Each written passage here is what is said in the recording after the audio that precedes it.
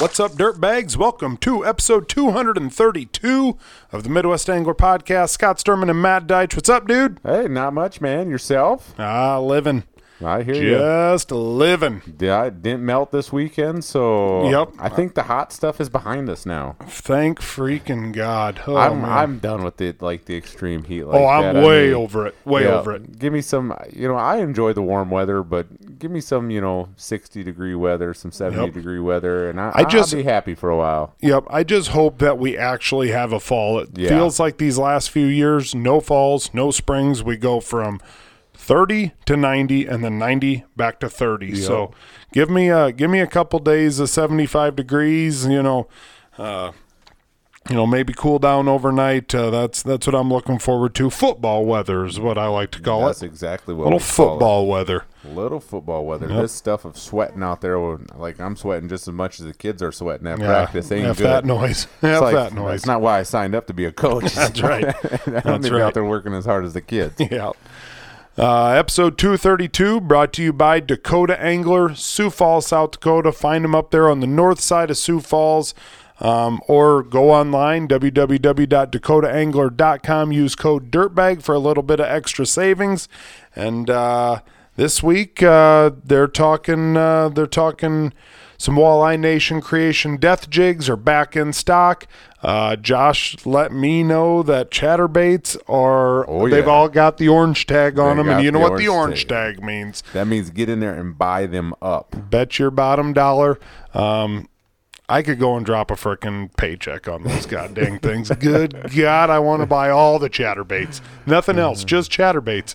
But they're also talking a lot about the Dakota Angler Ice Institute. Did you see that Fargo is no longer having their show? Really? So now, even more of a reason to get down to Sioux Falls at the beginning of November. Yeah, don't you know? Don't you know? Don't you know? Come on down. That's right. Stryker announced that they're going to be there. Aquaview's going to be there. Thalman's Guide Service, Jesse Thalman. If you want to know about big bluegills up there in Minnesota, check out Jesse. But I don't know. It's all happening, and it's happening fast. Getting closer to the Ice Institute, and couple months away already. I'm getting a little jacked up about it. We're not going to make any decisions right now, but I'm thinking maybe one of the nights, maybe Saturday night after the show, maybe 212 in Brandon. Have a little meetup. Yeah, something like that. See if everyone wants to go and get some wings. I'm gonna be fresh off of the Biggest Loser Challenge. Ends October 30th, so you're gonna just be ready just to down them. Yep. So I don't know. We'll figure that hard work and put it back on. Yep, that's right. In cheat one night, meal. one cheat damn meal. night. Cheat meal. Nope. My whole life's been a cheat meal. But no, Dakota Angler, Sioux Falls, South Dakota. Like I mentioned earlier, if you can't get in there to the store, if you're from Wisconsin, if you're from up in northern Minnesota, if you're from North Dakota, go online, www.dakotaangler.com. Use code DIRTBAG, and you'll be happy that you did. Yeah, even just call them up if you want to know the latest bite or anything like that, what's happening in southeastern South Dakota, northwest Iowa, or southwestern Minnesota. Just call up the shop and harass them guys a little bit, too. Give Josh something to do during the day, Yep. So. When they say, hello, Dakota Angler, just say, what's up, dirtbag? And it'll make him think for a second, like, who is this? It doesn't sound like Scott or Matt. Maybe it's, who knows, but. Don't ever tell him your name. Yeah, Don't ever tell him your exactly name. Right. But definitely, get in there, check out all their deals, because there's so much that we can't even go through them all on here. Follow them on Facebook. Yep. Todd does a really good job at posting the deals all the time. The 2-minute report, all that stuff. The 2 minute. I like it. The 2 minute, it's like the 6 minute 2 minute report or something like that. So I like that. Always covering stuff, and not only are they talking fishing. They'll talk ice safety on their open water stuff. Different things, aquatic, invasive species things. So a lot of information there as well. I like it.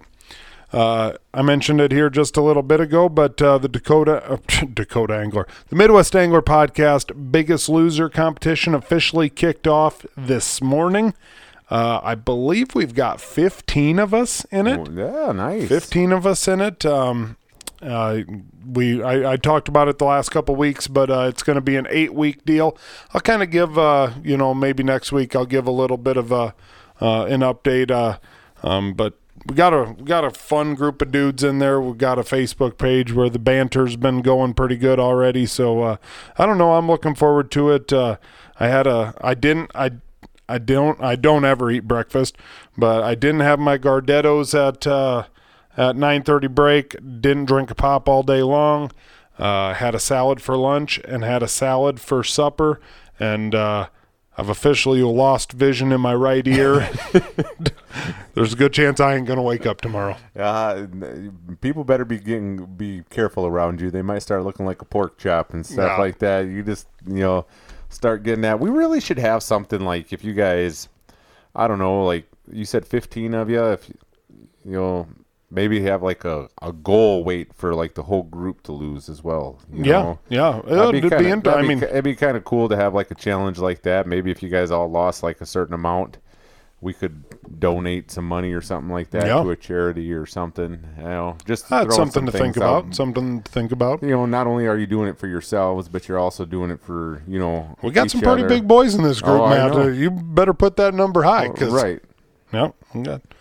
It's going to come off. Two Picks Hicks already sent me a picture of what his after picture is going to look like. And he sent me that too. If he thinks he's going to be that skinny, more power to you, bud. Yeah, if you just quit eating right now. But you going on naked and afraid. I don't know. I'm very afraid that you're naked. So. Oh man. All right. This week we got Rich Lindgren on the show.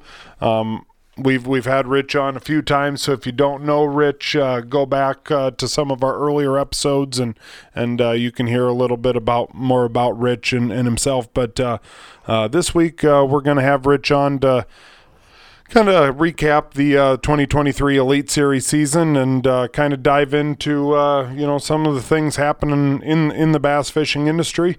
But we'll roll over there. Roll over to Rich. And HellaBass, Rich Lindgren is our guest tonight. Rich, how are you? Good. How are my favorite dirt bags tonight? Not too bad. We're not your favorite dirt bags. You're one of our favorite dirt bags. Remember that. We're the hosts here. Nobody gets to call us dirt bags. Like nobody puts baby in a corner. Nobody calls us dirt bags. Yeah. My Snapchat label says otherwise. Yeah, I know that. True. That's true. Yeah. Yep. Now, I'm sure you probably didn't think we'd ever invite you back on. I booked you full well knowing you were going to pour it on me pretty thick tonight. I thought we were doing like a fantasy recap. That's why you were calling? No? Right, yeah.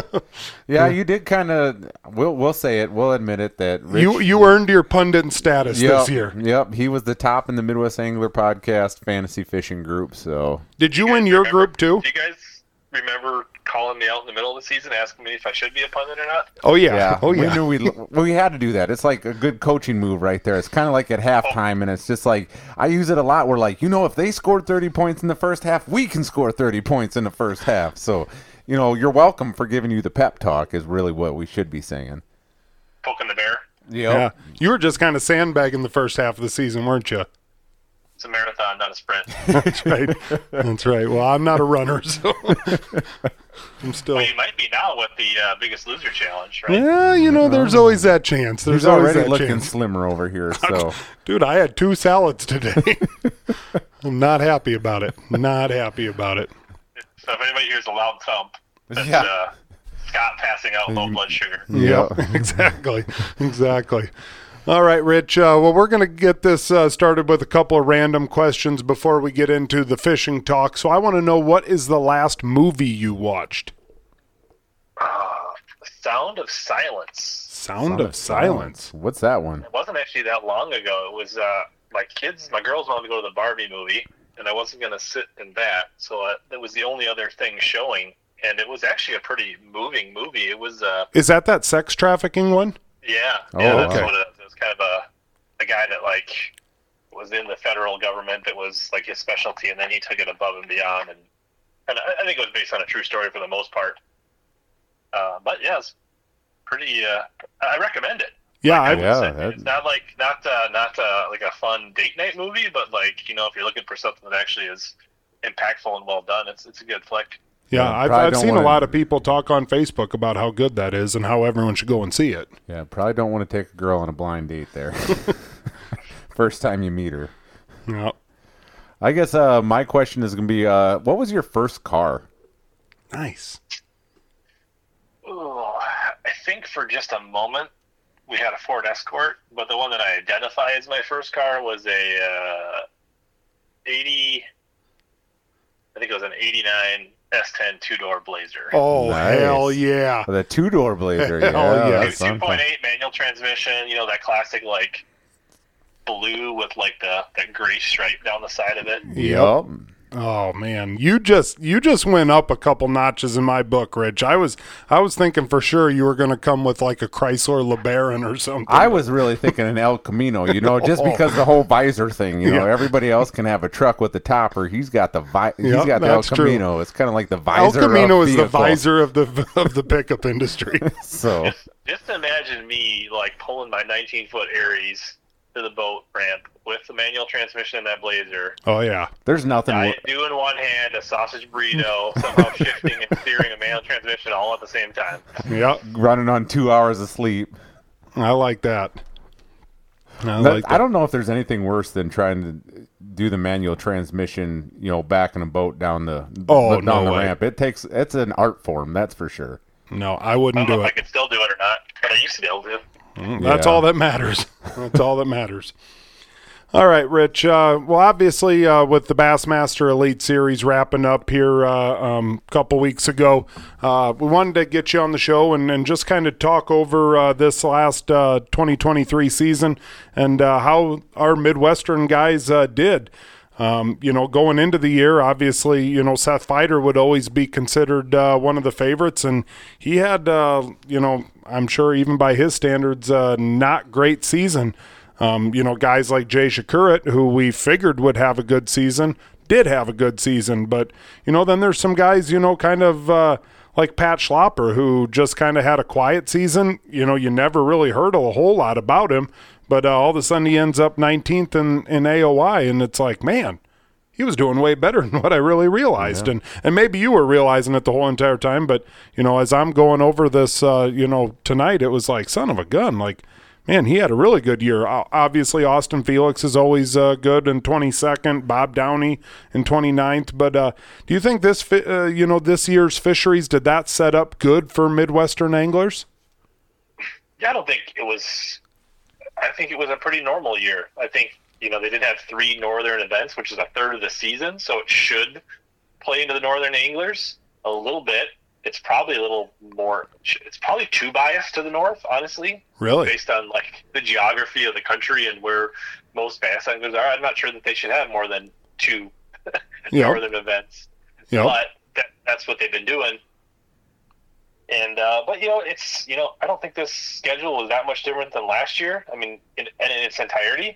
And the guy for, Kyle Welcher was, I don't remember what he was last year, but he was out of the Classic. I mean, he was probably in the 70s, 80s last year, and then he's first this year. So it can happen to anybody. I mean, you got a guy like Hank Cherry, he wins 2 Classics and he doesn't requalify.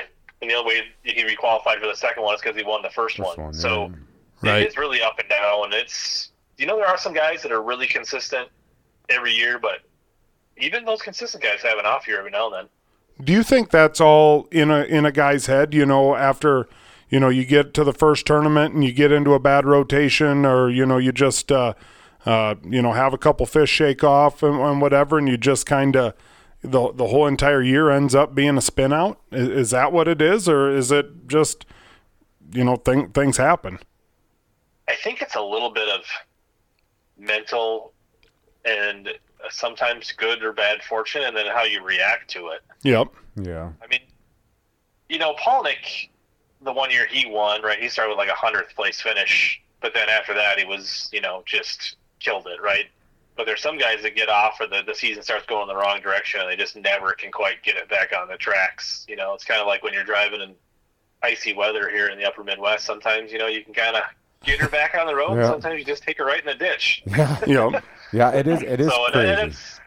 That's kind of how seasons go, and it kind of happens. I mean, myself personally, I've cashed a few checks this year. Haven't won any tournaments. It's been okay. Like by some people's standards, be okay, but I'm not like happy with it. But there's other years where I can't I can't put my boat in the water without somehow cashing a check one way or the other. It seems like, but this year's a little off, and I don't know if I'm really doing anything different or just you kind of get confidence and things roll your way, and sometimes your confidence is a little shaken, and it doesn't. You see that in all sports, right? I mean, guys that get on heaters in baseball or whatever, right? Do you think did they actually get any better or worse? It's most of this stuff is confidence and mental. Yeah. Yeah, and and with the whole fishing world too, and with like anything, you really don't know what's going on like behind the scenes in their personal lives. I mean, there could be a lot of other factors besides just going out there and just not playing catching them. I mean, you get a million things going through your brain, and I mean, all of a sudden, boom, you're missing bites, and I mean, you just don't know. And maybe in a tournament, you were driving back to the ramp and you lost the lower end, and you didn't get back in time for weigh-in, and I mean, that can really throw your tournament for a spin as well. Oh yeah. Yeah, bills at home and families at home, and right. Who knows? Sponsor commitments. You're running around all over the place, not getting the pre-fishing in that you really want to get in. But I mean, there's a lot of things that are not on the surface that people don't see. Yeah, and they talk about like the baby thing, right? Like last year, Polnick had a baby during the season. Welcher and his, I don't know if it's wife or girlfriend or whatever it is, are about to have a baby, and for every one of those that they talk about, like how it's a good thing, I'm sure there's just as many anglers that are about to expect, and it goes the other way. Right. Like, oh, yeah. So, like, there's people that, like, have changes in their life, and it can affect them positively. Like, some people, like, when they need to cash a check because they're, like, don't have enough gas money to get home, like, that's when they, like, fish their best. There's other guys that, like, they cannot fish with that kind of, like, strain on them.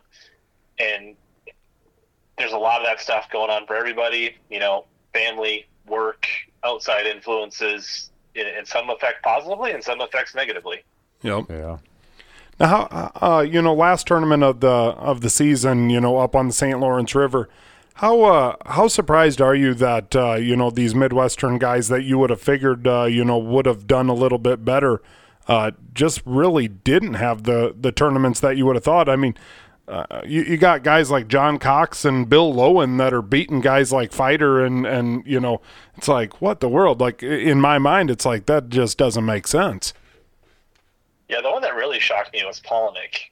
Yeah. I guess he only had one bad day, but he couldn't recover from it. Yep. And I think you look at that track record, a lot of what people are basing, the St. Lawrence on previous history was out of Waddington.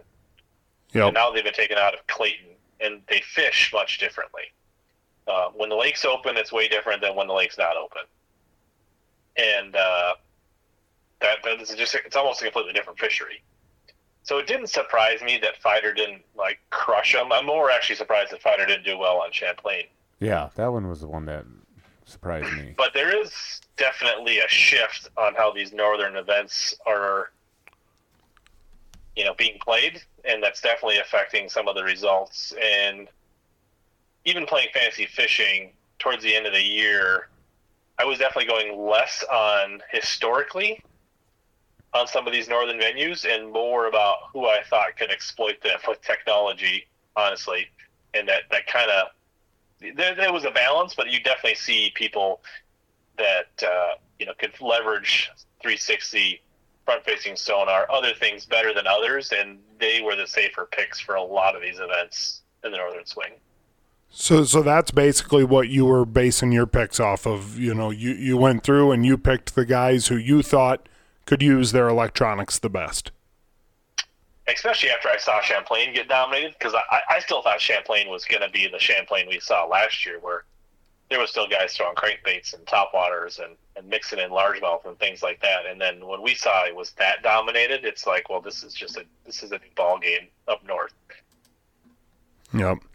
Now, is it a different ball game altogether now? I mean, obviously, the season, like we mentioned, got done 2 weeks ago, and it's like my social media has been nothing but, ban forward-facing sonar, ban forward-facing sonar, Caleb Koopfall comes out and makes a post about, how he's against forward-facing sonar.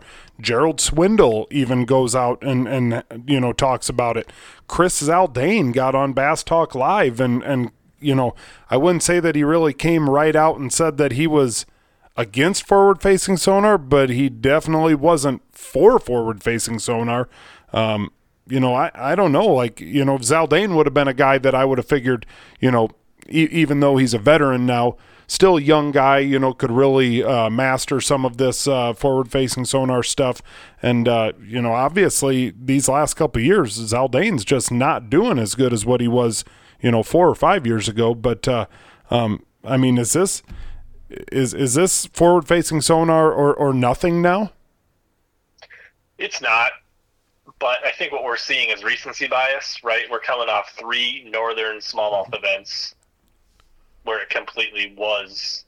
The last 3 events were dominated. There was maybe 10%, and maybe one guy in the top 10, maybe one guy in the top 15 or 20 that was fishing and not heavily relying on front-facing sonar. So I think when you end the season and you have a lot of guys that didn't have a great season, like Caleb Koopfall, he had a good season last year, didn't have a great season this year. He got, curb stomped 3 events in a row because that's not his wheelhouse. Yep.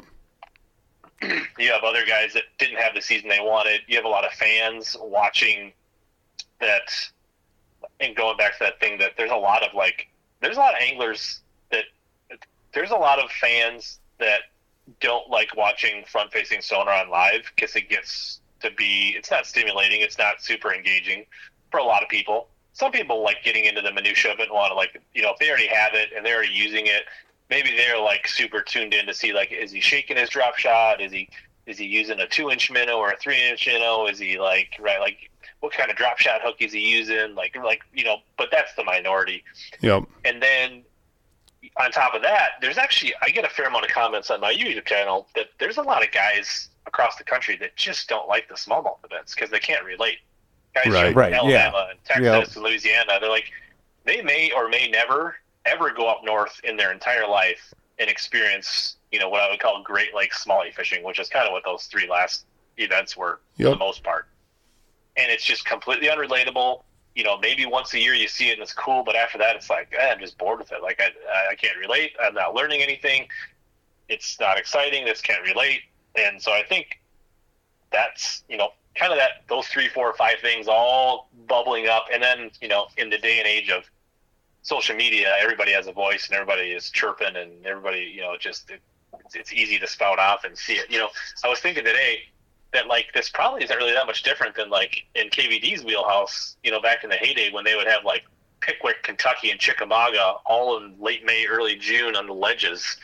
And guys like KVD and Timmy Horton would just roll through everybody and have 3 top 10s in a row in the middle of the season and maybe win one. But, we didn't have Instagram and Twitter and Facebook. Yeah, that's for sure. It's, all this stuff. So, so I think it's all of those things together. And so it's a lot of a recency bias. And now we're in the off season. We don't have anything to talk about other than a few Bassmaster Opens. Yeah. But I don't think it's going anywhere. No. In the short. I get a kick out of the people complaining about how boring it is to watch on live. And it's we want to see casting. It's what's the difference of a guy, sitting there on his trolling motor looking for a fish on his sonar and then casting to it instead of just watching a guy just randomly cast all over the place and not catching anything.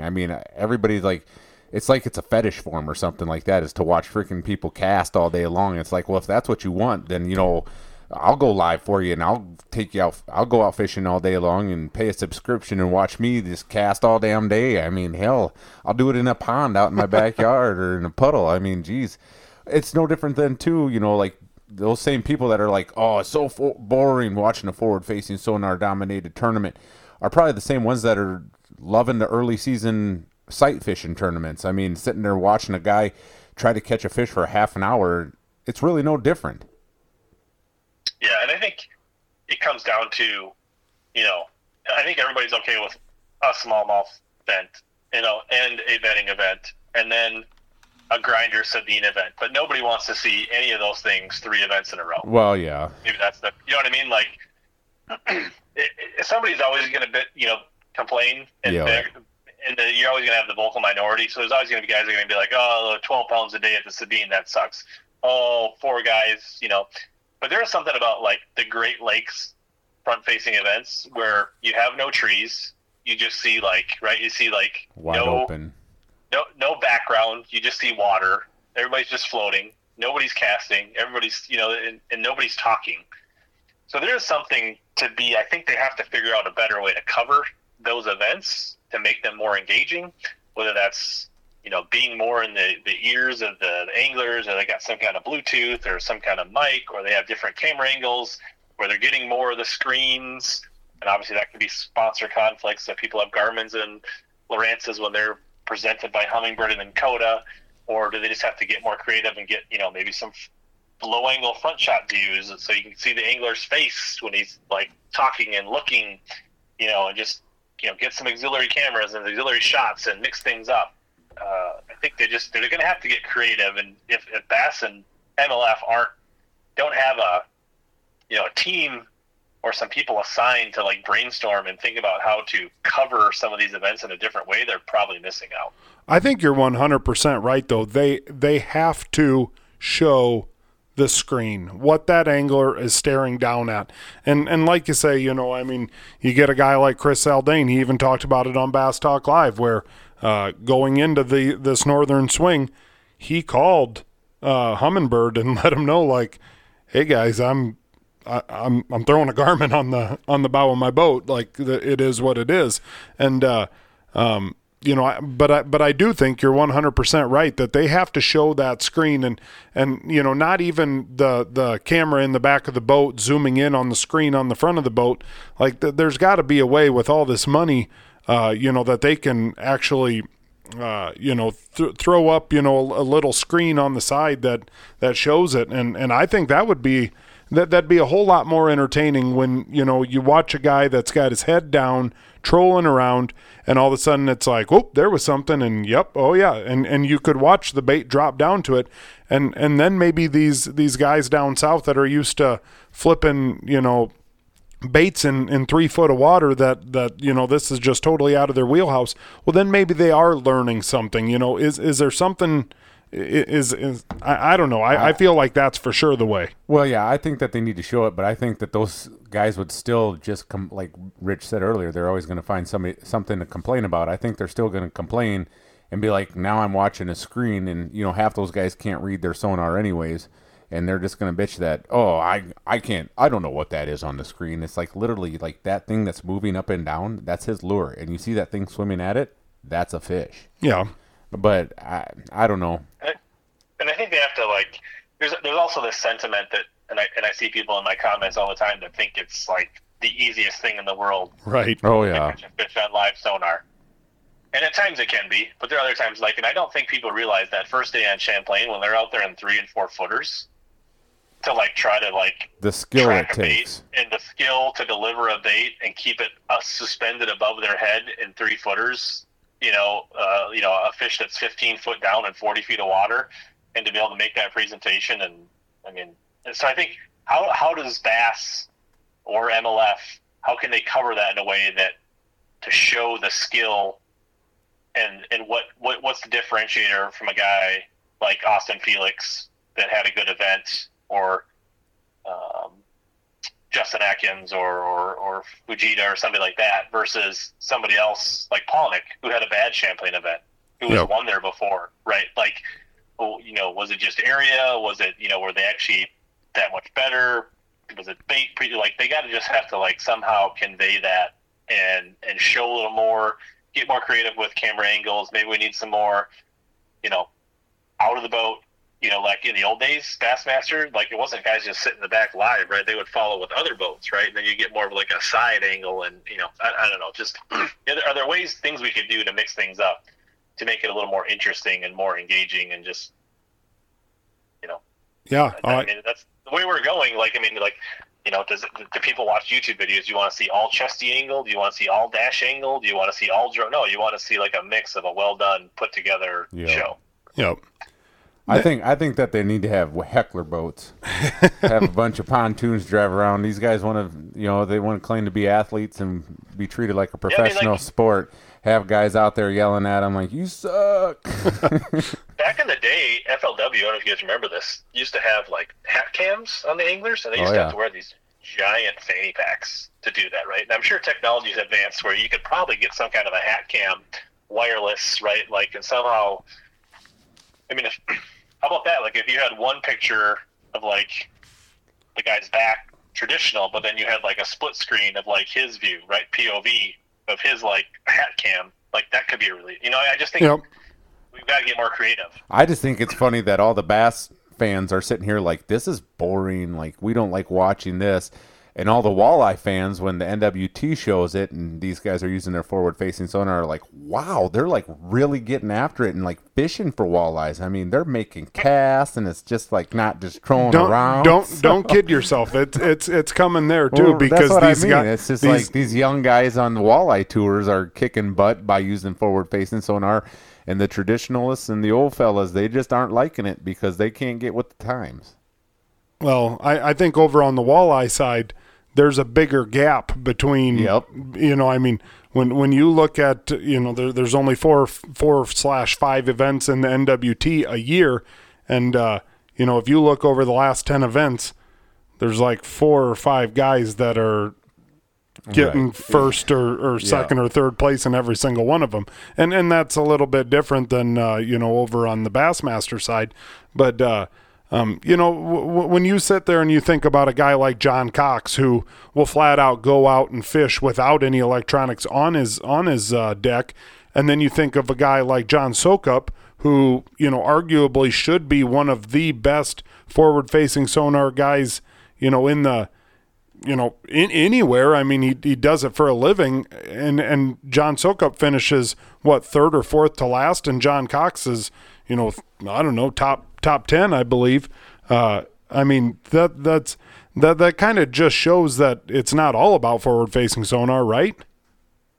No, absolutely. And that's why the whole like ban forward-facing sonar. To me, this discussion is more about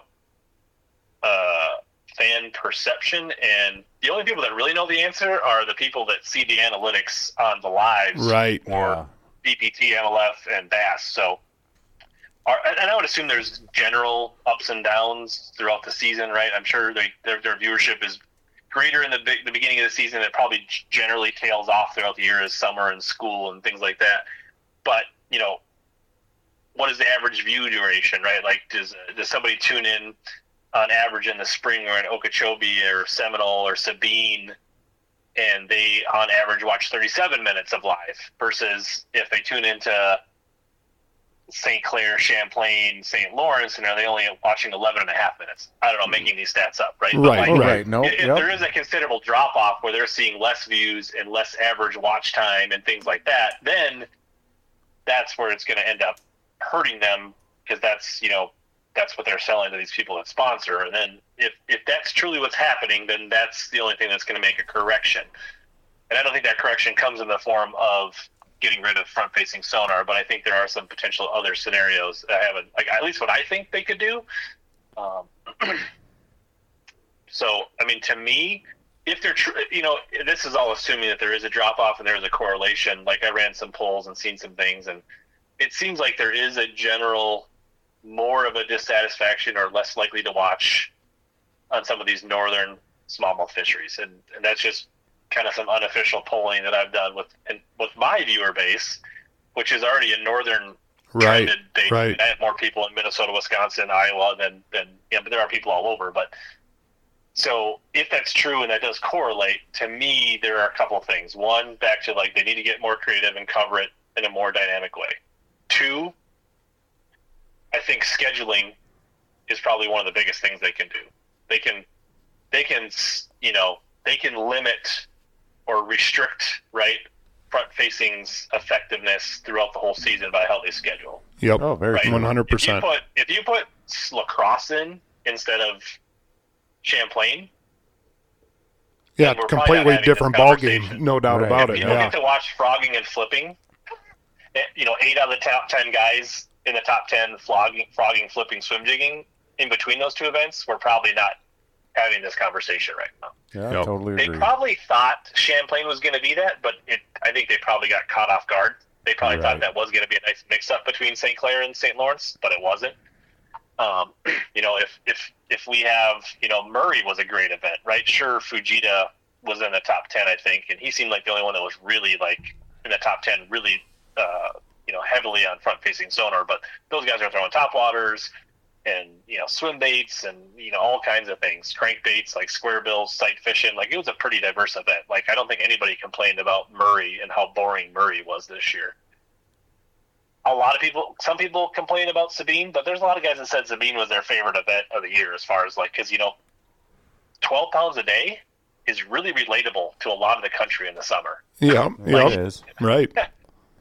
So, I think if you got, where have the Ozark Lakes been? Where's the Arkansas River been? Where's the Potomac been? Where is the, if you could, you get a few more river events and some other fisheries, and I think you could kind of schedule front-facing dominance out a little bit in that. So I think that would be a tool. But then, Bassmaster and MLF have to balance the almighty dollar of what is the fan viewership and viewing experience worth versus what they're getting paid by the chambers of commerce to host these cities. And who's got the bigger dollar, and where does that, short term, it's probably like the chamber dollars that's paying cities. Long term, it's probably fans. Right. Well, obviously Clayton and Waddington are flipping some money because it's every single year. And I like it, don't get me wrong, but I do think it's time to maybe take a year off. Yeah.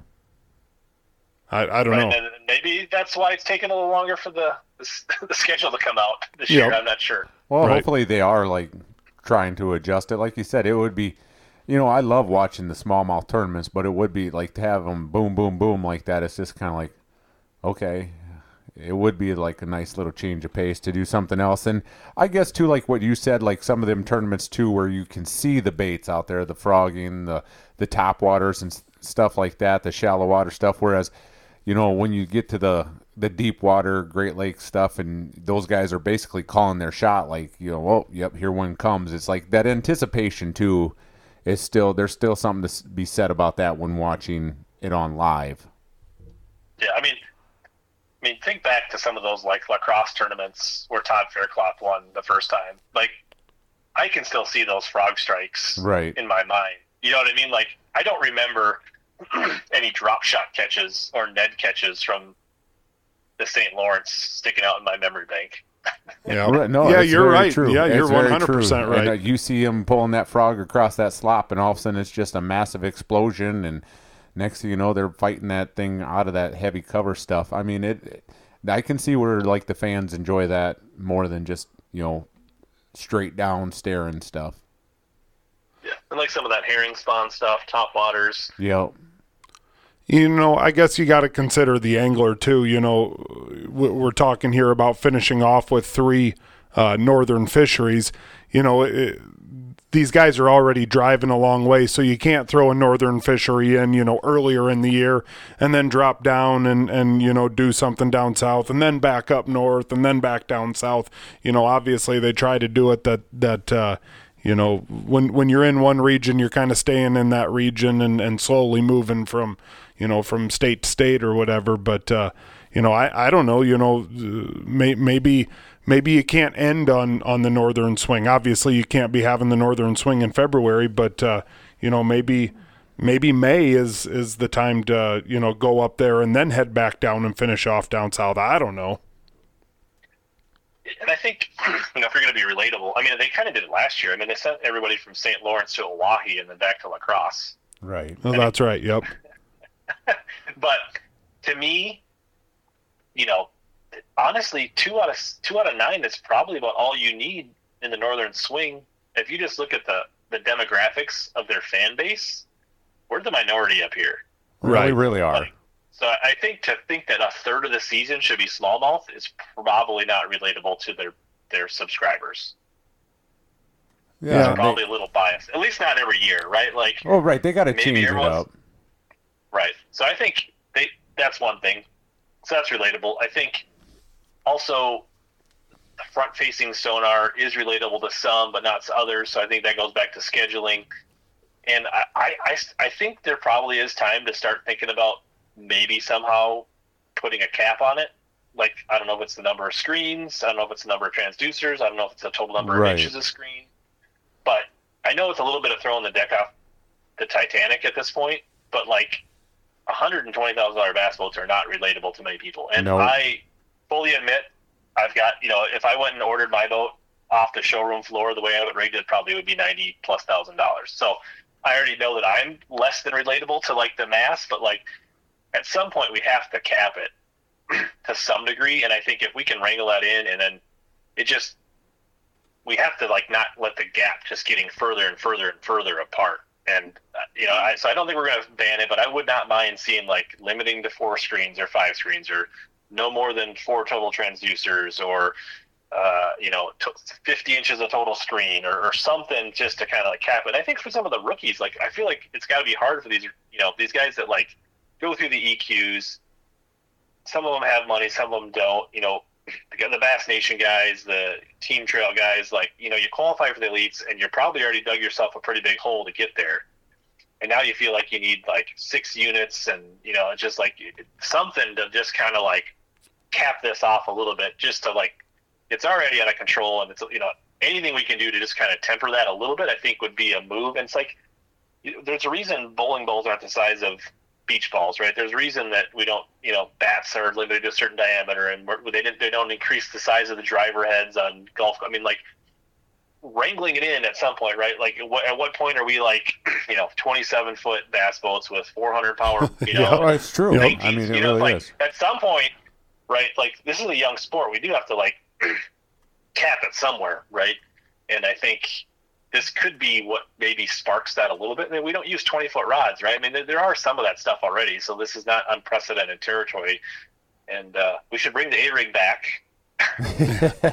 Well, I mean, honestly, I've seen a lot of people talk about that. They're talking, well, you can ban forward-facing sonar because they banned the Alabama rig, and I mean, honestly, you kind of think about it, and it's like, well, maybe I've never personally thrown one. I've never even seen somebody personally throw one. But, I guess for me personally, I want to see these guys have the best equipment and anything that's at their disposal. So I don't know. I think you're right. Bring it back. But hell, Keith Poche tried to do that, and everybody flipped the tit when he won a tournament with a 40 horsepower motor on a 17-foot boat. It's just like, you can't do that, because there should be a horsepower like a limit. Like, you shouldn't be able to go under a certain amount of horsepower. Right. Well, I think they're saying that because of safety. That was why they said that, safety. I'm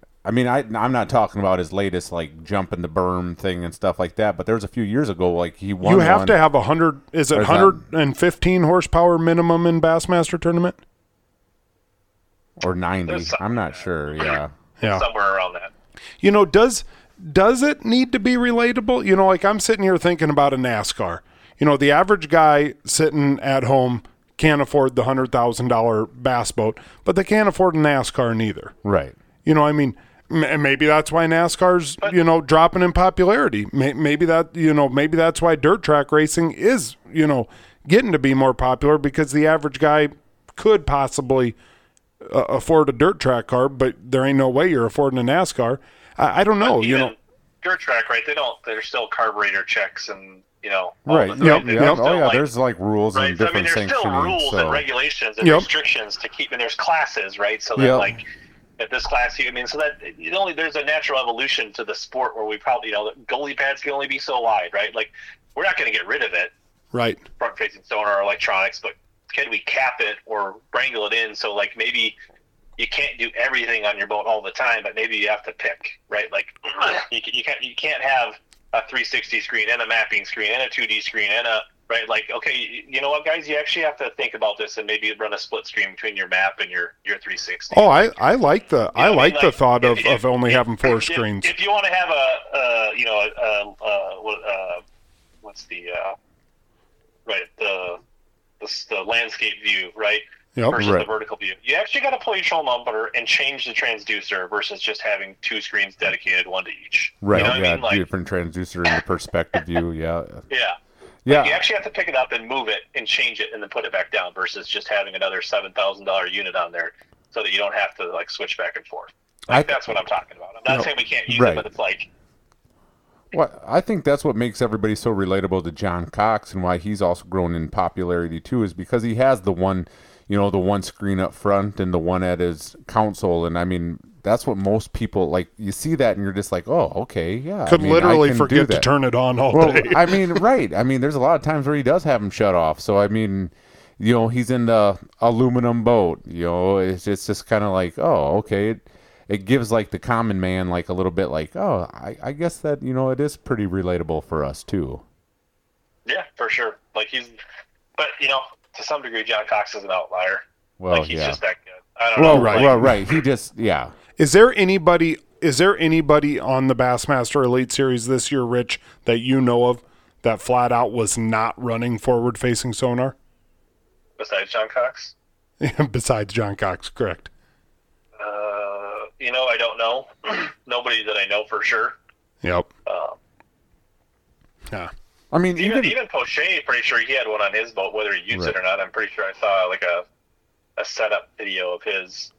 And I think it'd be more interesting to like actually like if there was like parameters, right, on like, hey, you can only have so many screens or so many inches. Then I think like when people do those walkthrough videos of their bass boats, to actually see like, okay, I'm going to do this. Like I set mine up this way because with our limitations, like 360 is important to me, so I want mine set up like this, or I value this. So like, I think that makes that whole dynamic of how somebody like sets up a boat versus everybody just having 6 screens on their boat. It's just like, Right. Yep. No, yeah. Totally. I think you're onto something there with total inches of screen. You can decide how you want to do it, if you want to throw a bunch of little screens on or a couple big ones or whatever. But I think you're onto something on that one. Yeah.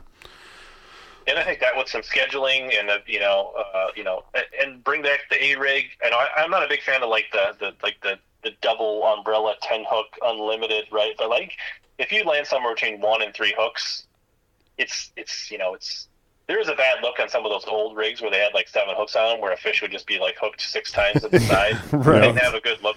Right. But like if you only have 1, like the Minnesota rig or maybe the BFL rig that has 3, like it's not that big of a deal. No. Give them a tool if people want to use it.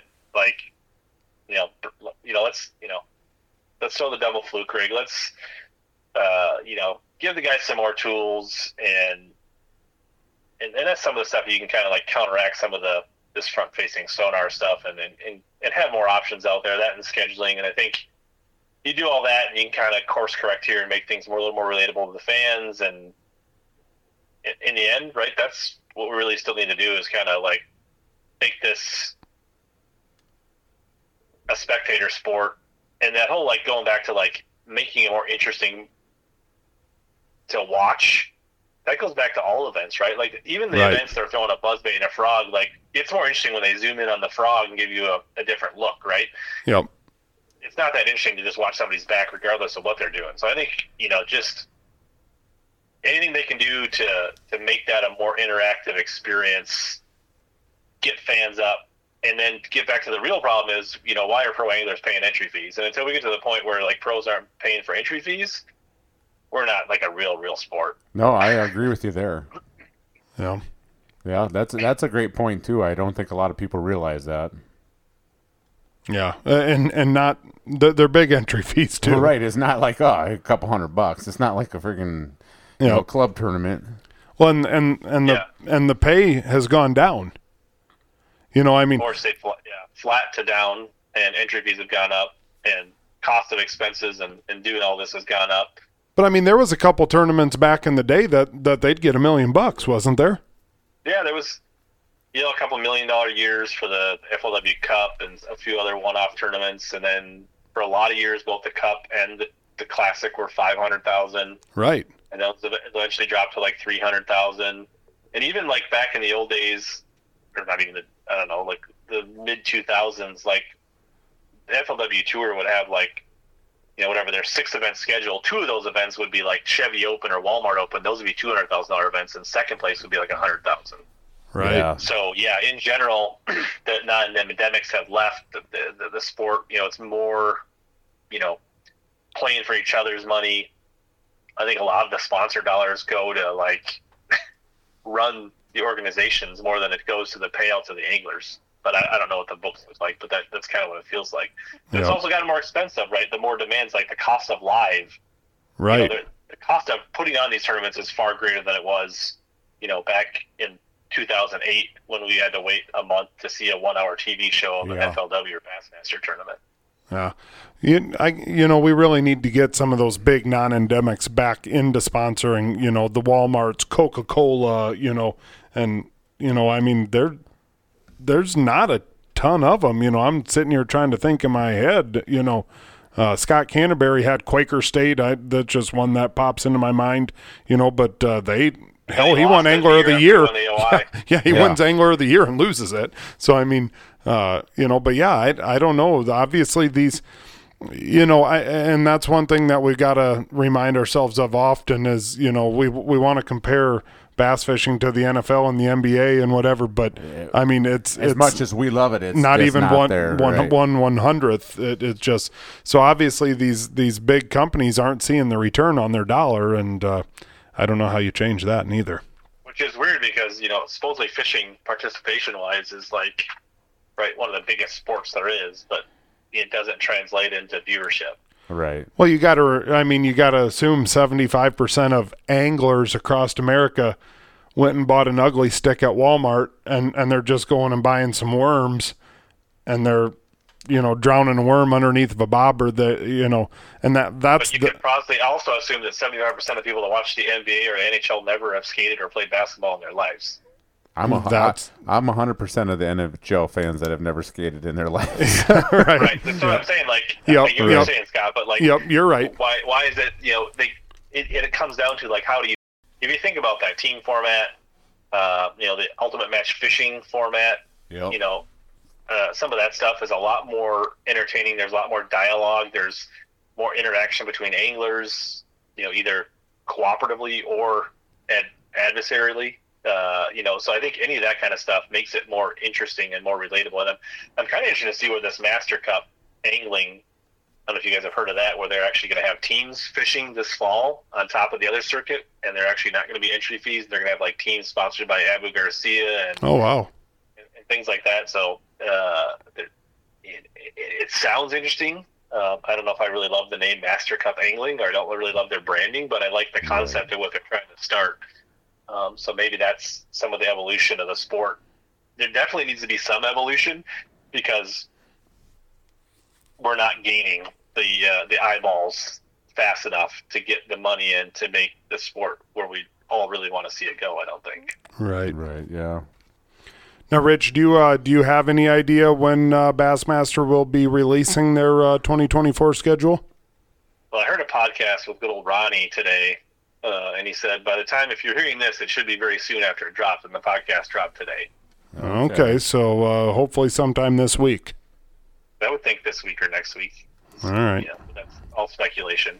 Right. Well, we'll blow up Facebook and say HellaBass told us so. So maybe we can just come up with our own schedule. Yeah, that ain't a bad idea. Just a suggestion for Bass. This is what we feel like you guys should. The chambers in these towns are going to be like, wait, what? Good. So, I hopefully, like, I don't know, it'd be cool to have them swing up this way somewhere. Like you said, La Crosse would be kind of fun to go down there and been a while, right? And do the whole Marshall deal. And there, Scott and I have always talked about we want to do the Marshall thing, but we never just really just go out somewhere and do it. It's like, well, if it comes close, we'll go do it. So, and La Crosse would be, it's killer fun to be on. So that'd be kind of a cool one. Yeah, I mean, I'd love to see them, hit some of the other pools on the Mississippi. La Crosse has gotten just absolutely throttled the last 5 to 10 years. That's for sure. But, like Winnebago is a pretty interesting fishery. Sturgeon Bay, they don't really want tournaments there. Mille Lacs is not. About 100 boats. You can really go a lot of places when you think about it. We have 100 boats in our state tournaments all the time with, co's and boaters. And there's like 6 or 7 venues in Minnesota alone that could hold a 100-boat tournament. Now, if you want the local, chambers to pony up a bunch of money, I think Bass has to maybe look at, like, what is that value? And I don't know what they're really getting. I don't know if they're getting like 20,000 or 50,000 or right, but like, what does that balance look like? And can they afford to go to a few places each year that maybe they're not getting kicked in as much, but it makes a more dynamic schedule? I don't know. That they have to look at it from a business standpoint. Right. All right, Rich. Well, I think we pretty much got all the forward-facing sonar things figured out, and I knew it was going to go down that road. I don't know. I think everyone. There's probably a lot of people that are like, man, I'm so sick and tired of hearing about forward-facing sonar, whatever. But it is the biggest topic in the sport right now. So I don't know. The weird thing is, right, like it's been out for 5 years, and right. We're just now talking about it, which just goes back to that whole point. This is a recency bias thing with that at the end of the year. Just kind of made it trickle over here. Yep. Yeah, and I hate when something like that causes anglers to like get after other anglers. It's like we're all on the same team and we're all trying to promote the sport and stuff, but it kind of gives everybody a bad eye because it's like the whole walleye cheating deal. People that don't really know that are on the outside looking in see like this thing, like people talking about forward-facing sonar, and it's like, well, it should be. It's like, it's so easy to use. I mean, I could go out there and I could win tournaments by using it the way it sounds. We just kind of portray it as that thing, and it kind of a black eye for all of us. I mean, you guys both got Garmin's, so you guys should be out there. Well, that's what I said. I haven't had to work for a house payment in years. We've been quietly just like beating up the local scene and stuff like that, just whacking and stacking them. I mean, you know how that goes. I need it to be dead calm out there for me to be effective. If there's any bit of wind, I look like a drummer with one. I look like the drummer from Def Leppard. I got one arm out there trying to get her done. So I've never even used it on open water. So. And actually, a funny story, like, and I don't think people realize that, like, when you first get it, like, so I had my buddy, we went out to Minnetonka on Sunday, and this was his first time, and he has 360, and, he's fished tournaments for years, but this is his first time ever running the boat, and he's been in the boat with people using it, but never, like, on the trolling motor, and he was trying to out on a weed line that he's been on in his own boat, and he's like, man, what? He was so distracted and so just organized, getting distracted by the Garmin, that he couldn't even stay on the weed line. Right. Yeah. So I don't think people realize, there's a learning curve with it for sure. Right. To me, it'd be more effective in team tournaments because, I mean, hell, one guy just run the electronics and, with the motor and all that stuff, and however you have it set up, and the other guy just cast and figure out who's better at which one, and sharp shooting. Well, that's basically, basically what you would be doing. So. Yep. Yeah. What's the plans for the rest of the summer, Rich? You got anything before ice comes? Well, I've got a few more tournaments on the river coming up here. A couple, one out of Prairie, one out of Winona. Maybe jump in a few other tournaments. Try to get caught up on my editing and get some of my tournament videos out that I'm a little backed up on, and kids volleyball and kids soccer and work and all kinds of stuff. Oh, yeah. Just busy. There's not enough minutes in the day. I know how that goes. So, all right, Rich, we appreciate you joining the show, and hopefully we'll have you on again soon. All right. Thanks for having me, guys. See ya. And that was Mr. HellaBass himself, Rich Lindgren. The champion of the Midwest Angler Podcast fantasy fishing group this year. He was pretty much the champion in probably about any of the groups he was in. Game got to recognize game. Isn't that the old thing? We got to give him his credit. Yep. I haven't talked crap to him since halfway through the season. Right. So. Speaking of halfway through the season, how about the end of the season? National Walleye Tour Championship gets underway the morning that this drops. That is the 5th or the 6th. Wednesday, the 6th, September 6th, up in Devil's Lake, North Dakota. So we'll be looking for that. I went and looked. I believe of the top 12 in Angler of the Year, we've had 5 of them on the show. Well, that's not a surprise. John Hoyer, Dwayne Jelm, Eric McQuaid, Will Pappenfuss and Max Wilson. So pretty badass. See a few other guys on the list that I'm thinking we ought to be having on here pretty soon, but that'll be for later. What's that old quote say? Winners win, and also go on the Midwest English. That's podcast, exactly right? what Isn't that old quote? Very common quote. That's right. Across the fishing industry. You see it all over the place. Yep, shirts, wallets. Yeah, exactly. Yep, neck tats only. Yep. But I think we're ready. Freedom Brew, good news stories of the week. I'm going to start off and just say, hey, Iowa Hawkeyes got the dub. It didn't look good aside from the first two drives, but whatever. It looked like Hawkeye football. It did. After did. The last, like I think we were all kind of like, what is this stuff? Like, holy buckets. And then they're just like, hey, Iowa fans, just to remind you, you're Iowa fans. Yep, exactly. It looks like the offensive line is going to be subpar once again. Yep. It's looking like Brian Ferentz probably should be fired. So whatever. But like I said, a dub is a dub. I'm jacked up for that. So this week, bring on Iowa State, and we'll see what happens. Did we forget to say who our good news stories were brought to you by? God dang it. I always do this.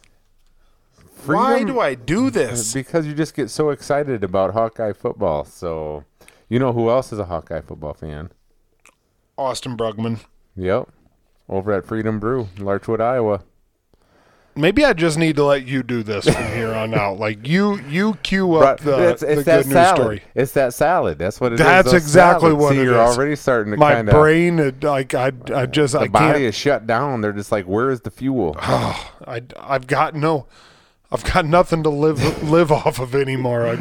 My body's eating itself, and it just, I've got a mess going on. Now you know our rabbits are gonna have whacked out and running all over the place all the time. I was not meant to be an herbivore. So anyways. Freedom Brew, Larchwood, Iowa, the best damn coffee shop, period. And actually, I think I'm going over to Okoboji this weekend, but it's not going to be until later on Saturday. So you know what I'm going to do on Saturday morning? Run over and... I'm going to go over there. I probably shouldn't, because I can't imagine that the caramel frappe is like spectacular for my diet. I don't even give a shit. But I might be just all right if that's all you're going to have and stuff like that. And you got to treat yourself. Day? Well, not all day. Okay. You got to treat yourself a little bit, too. Yeah, but the problem is I'm going to get over there, and then they're going to have mini donuts and whatever, and I'm going to eat all of them, and I'm probably going to... And I don't even care. It's a Saturday. I don't even care. I'm going on Saturday. Right. Doesn't count on a Saturday. That's true, yeah. Everyone knows that. It's in the Geneva Convention. That's dieting 101. Yeah. Yep. That goes. Come on now. Let's be honest with you. You know who's in the Biggest Loser competition group. You know some of those guys are going to partake in a few things on a Saturday. I hope they do. I hope they do. Otherwise, I don't got an icicle's chance in hell. Is there an opportunity like the winner of the Biggest Loser is the one that gains the least amount of pounds? There could be some truth to that too. I'm just, the key for me for the Biggest Loser is just not eat 4 cheeseburgers at a meal. All right. Even if I would just have one. Get the small caramel frappe over there at Freedom Brew. Freedom Brew, Larchwood, Iowa. Get your asses over there, because I frickin' told you so. That's right. All right, what's your good news story this week, My good news story, besides the Biggest Loser competition you guys all got going on, that's awesome that you guys are trying to do that and are going to do that. Are going to do that. Trying? I feel like that was a swipe. It wasn't a swipe. What I mean by trying is you guys are all trying hard. Read between the frickin' lines. to lose that weight, and I'm a firm believer all of you guys will. You guys will all come out healthier in the end, and a little bit lighter, and I would look forward to being on the ice with you guys this year as a big group, because less chance of going through. That's right. That's right.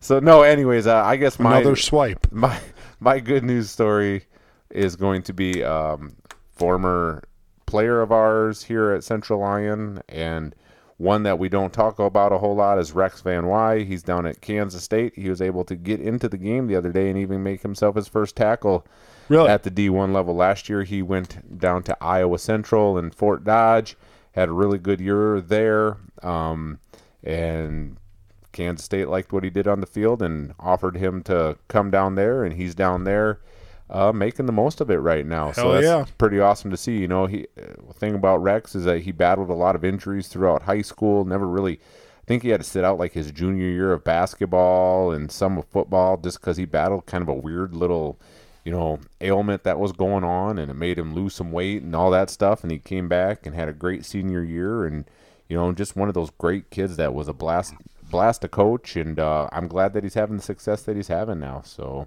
pretty solid pedigree. His brother played linebacker at the University of Northern Iowa. Now he's down at Kansas State. He's on the coaching staff, ain't he? UNI. He's a linebacker coach at UNI now. So I mean, it looks like I'm going to have to buy a couple Kansas State shirts now. So support those kids. That's still purple. Take it frickin' easy. Still purple. So. Good God, you going for Al Qaeda? Kansas State, at least they're not red. So. Wow. All right, that's episode 232, guys. Appreciate you guys listening. If you haven't hit the subscribe button, hit the like button, hit whatever the hell it is that you hit on your platform, but we appreciate you. We'll see you next week, hopefully maybe with NWT Angler to recap the championship there. We'll see who pulls the dub off there, but we'll catch you next week on 233. Later.